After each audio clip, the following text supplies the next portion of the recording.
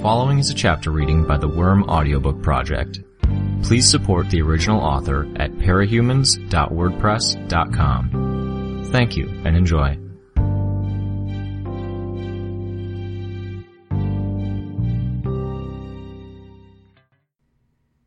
.4 I could detect a definite note of irritation in Dragon's voice, despite how she synthesized it to mask her tone, inflection, and speech patterns. "You were tampering with my systems?" she accused us. In the dim light the monitor shed, I could see Imp trying the door by the stairs. It didn't open. I gave it a try and verified it had sealed shut. I wasn't entirely sure why I'd expected a different result. Maybe I'd been hoping Imp had been making a horribly timed joke. It wouldn't be beyond her. "We were, but we're done now, so we'll be on our way," Tattletale called out, her voice raised to be picked up by whatever microphones Dragon was using to listen in on us. I could see her pulling the USB drives from the computer. Dragon informed us. "I'm reading the files and notes we have on you as we speak. Tattletale, it seems you have a penchant for needling your opponents. Rest assured, if you intend to try it, I won't rise to the bait." Imp hefted her fire axe and struck just beside the handle of the door. The door itself was hollow, but it was made of something like fiberglass, and the axe only made a small hole, a half-inch across and less than 2 inches long. She struck again, slightly higher. "So few think they will," Tattletale said with a grin. "So, I guess you've locked us in here, huh?" "Yes. You'll get out, perhaps, but not before reinforcements arrive."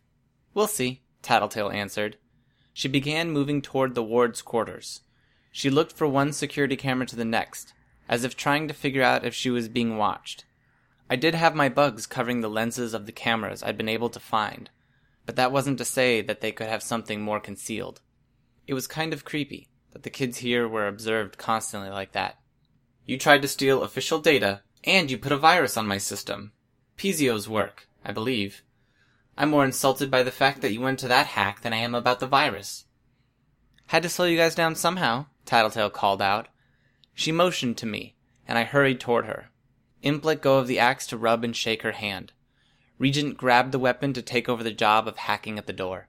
I followed Tattletale into one of the rooms at the other end of the ward's headquarters. Pieces of technology littered the area.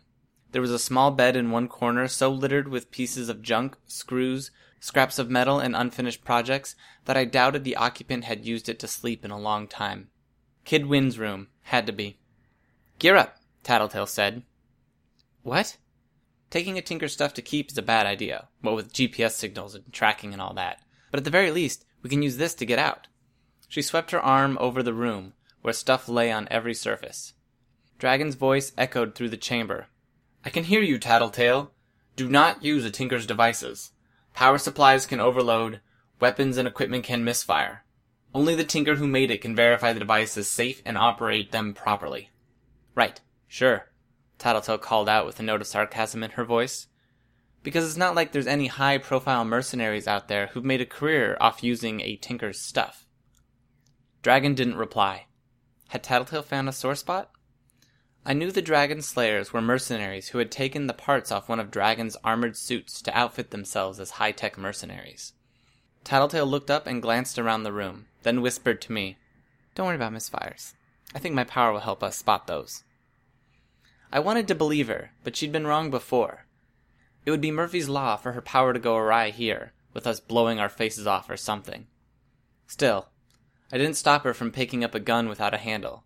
She pointed it at the wall and pulled the trigger that sort of dangled beneath the gun. A yellow dot appeared on the wall, then started smoking. She glanced over her shoulder, and when I turned to see what she was looking at, I saw a matching dot on the wall. She moved the gun, and the dots both moved. "Laser with invisible beams. Ricochets," she murmured. "Doesn't burn that hot. Wouldn't do any damage to anything or anyone. Wouldn't incapacitate our opposition, or get us out of here." She put it aside. "Look for something better." Dangers aside, borrowing Kid Wynn's stuff wasn't a bad idea. At the speed Regent and Imp were cutting through the door handle, I figured it would be minutes before they were through. We had to get out of here before the Protectorate arrived. Even with their numbers cut by recent casualties and injuries, that would be very, very bad for us. I uncovered 3 guns that looked like they might work. Tattletale looked them over.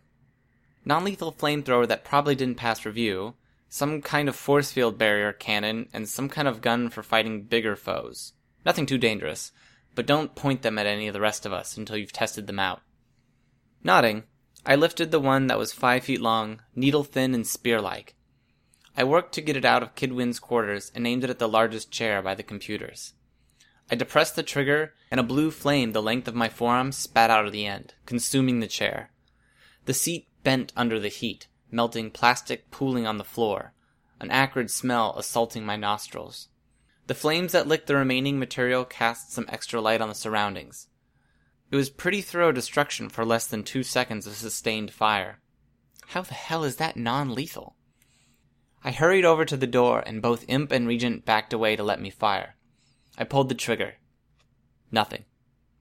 He took the power and fuel supply from that and used it for something else. Put crap components in there instead. Let it recharge, Tattletale shouted across the room. Almost 1 minute before you can shoot again. Fuck. Dragon would have overheard that, but she didn't comment. Instead, a sprinkler system kicked into gear, misting down from the ceiling. Though the quantity of water was low, the effect on the burning chair was immediate, and the flames disappeared with surprising quickness. What little of the moisture soaked into my mask tasted faintly bitter. Then Dragon shut off the monitors, plunging us into absolute darkness. I left the weapon with Imp and hurried over to the other guns, using the few bugs I had with me to feel my way, sensing their locations and identifying anything I might trip over. The second gun, though it had looked more complete than any of the others, had 2 triggers on the front and 2 by the handle. I tried various combinations and got nowhere. The last gun was heavy. I hefted it with both hands, then told Regent and Imp to move aside as I aimed at the door. Didn't want to waste any first shots if this was going to take forever to recharge as well. The gun vibrated, rattled, and shuddered for a full 5 seconds before it fired. The shot didn't cast any light, but it struck the door with enough force that the entire door buckled outward. I hit the door with my shoulder, and the upper hinge came free. There was a light in the stairwell, shedding some meager light on us. "Tattletale," I called out. "We got through." By the time Tattletale reached us, Regent and I had brought the door down. The lock was still extending from the handle to the frame, but we'd taken the door off its hinges, and we were free to pull the door open from the other side. We hurried into the stairwell and began heading back upstairs. "Fight upstairs is going south. We need to step in, fast," Regent spoke. I felt out with my bugs to get a sense of where each of the combatants were, then nodded a hasty agreement. I began taking the stairs 2 at a time, though the gun I carried had to weigh a good 30 or 40 pounds. We were halfway up when we came across a pair of unconscious PRT officers. I looked at Tattletale. "Imp did this," she told Regent and me. "She went ahead, remember?" It took me a few seconds to realize who she meant. Damn it. Having to keep track of Imp and having her power throw me off my stride was getting to be annoying. The team prior to now had a kind of synergy with the way my bugs and Tattletale's power let us deal with Gru's darkness, and how the dogs could smell opponents through it. We found Imp at the top of the stairs, aiming the spear-like gun. The blue flame poured out, melting a large hole in the fiberglass. We crouched into the stairwell as Imp opened the door. I was so distracted by the sight of the PRT uniforms waiting for us in the hallway that I didn't see where Imp went. The reaction wasn't as strong or as immediate as I would have expected, given the burst of flame in the opening door. A side effect of Imp being the one to carry it out?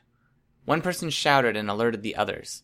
Regent used his power on the one closest to him, causing him to stumble sideways into his comrades. Their ranks descended into chaos. I readied the few bugs I had on my person, then hefted my borrowed gun. I backed down the stairs and asked Tattletale, "This thing's non-lethal, right?" She didn't have an answer for me. Instead, she yelped out, "Back!" She practically pushed me down the stairs, and I caught a glimpse of her covering her ears, shutting her eyes. Despite the fact that I was on the verge of landing face first on the landing of the stairwell, I didn't use my hands to stop myself. I turned to take the impact with my shoulder, tucked my chin to my chest, and covered my ears. Regent jumped out of my way as I landed, his arms pressed against the side of his head. It had to have been a grenade. The blast ripped through the upper hallway and left me gasping even from inside the stairwell. Tattletale was up before I was, hauling me to my feet and up the stairs. Regent followed just behind us. The grenade had been the non-lethal variety, but not quite a flashbang. The gathered soldiers were reeling, stunned, and Imp was crouching by the only one who was still conscious. She drew a taser from her sleeve, tagged him, then stood. She had one of the PRT's grenade launchers slung over one shoulder, the flamethrower thing in one hand, and the taser in the other. She handed off the grenade launcher to Regent, then put the taser away, holding the flamethrower. To reach the hallway where Gru and the elevator were, we had to head out past the gift shop and around the front desk. Everyone we'd left behind was still there, friend and foe, but things hadn't gone well in our absence. We found Bitch and Shadowstalker backed against the elevator at the far end of the hallway. The three dogs were spread out between them and Weld, limp and unmoving. They'd shrunk down almost to their normal size. I had to watch for a few seconds before I could see the rise and fall of Sirius's chest and verified he was alive. Weld stood beside Gru, binding a length of cord around our leader.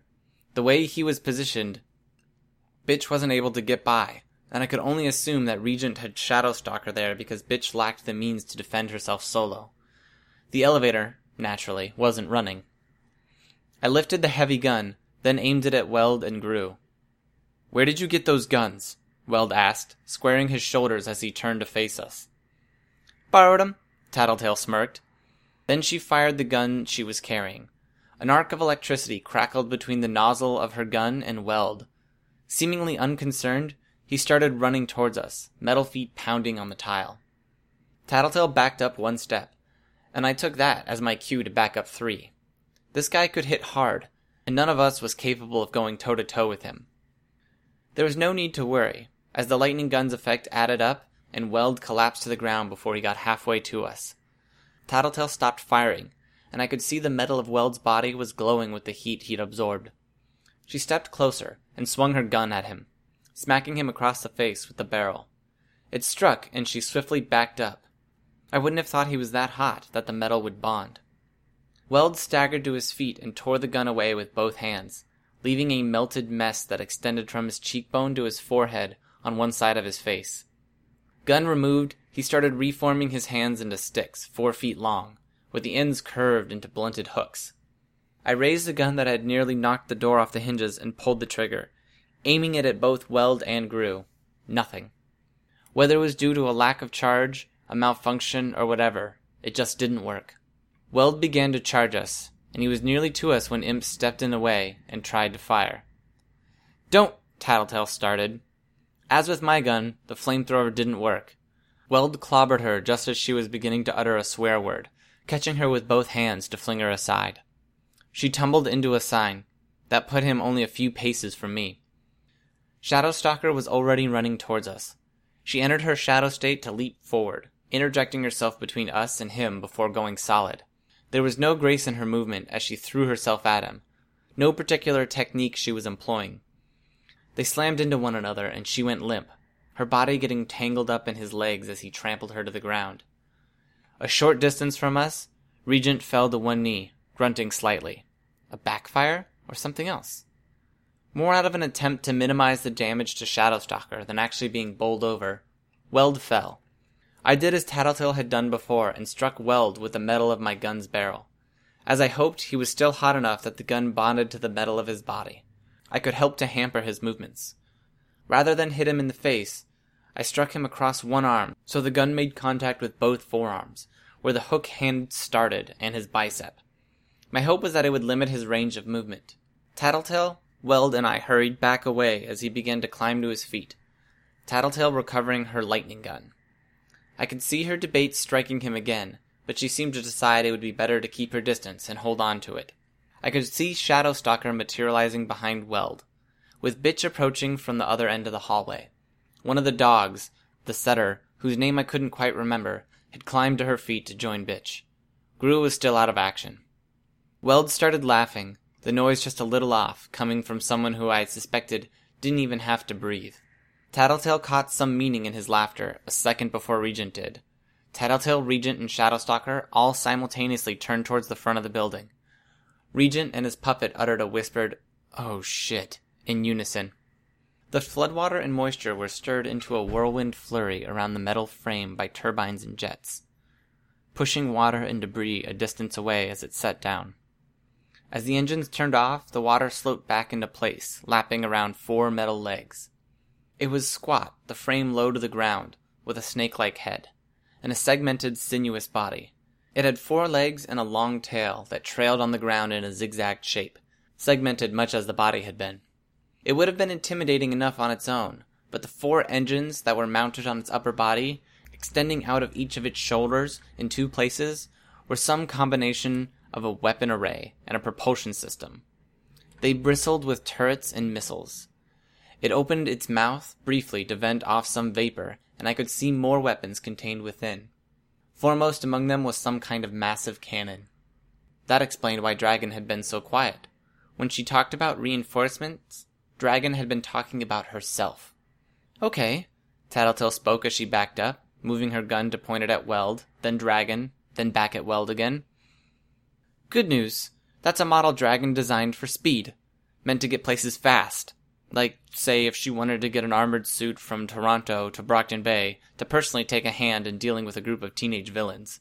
It's not really that serious a combat model." I looked at the weapons that bristled from Dragon's shoulders. If I didn't know Tattletale's power, I wasn't sure I'd believe her. "Well, that's good," Regent replied, "except it can still totally kick our asses." Tattletale didn't disagree. "Best tinker in the world? Probably." I glanced behind us, where Weld was standing with excruciating slowness. He was already cooling off. The dog by Bitch's side was growling now. Tattletale continued. "The bad news is the Protectorate is about a minute away. Gru's still out of action, and there's pretty much no chance we're going to get out of here before then."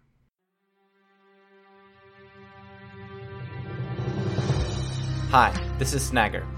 You just finished listening to a chapter from Arc 10, Parasite, from the web serial Worm by Wildbow. This production is brought to you by the Worm Audiobook Project. If you would like to know more about us or to volunteer your own services, please check us out at audioworm.rein-online.org. You can download or listen to every chapter directly from our site, or you can find us on iTunes or any podcast app under Worm Audiobook. Thanks for listening.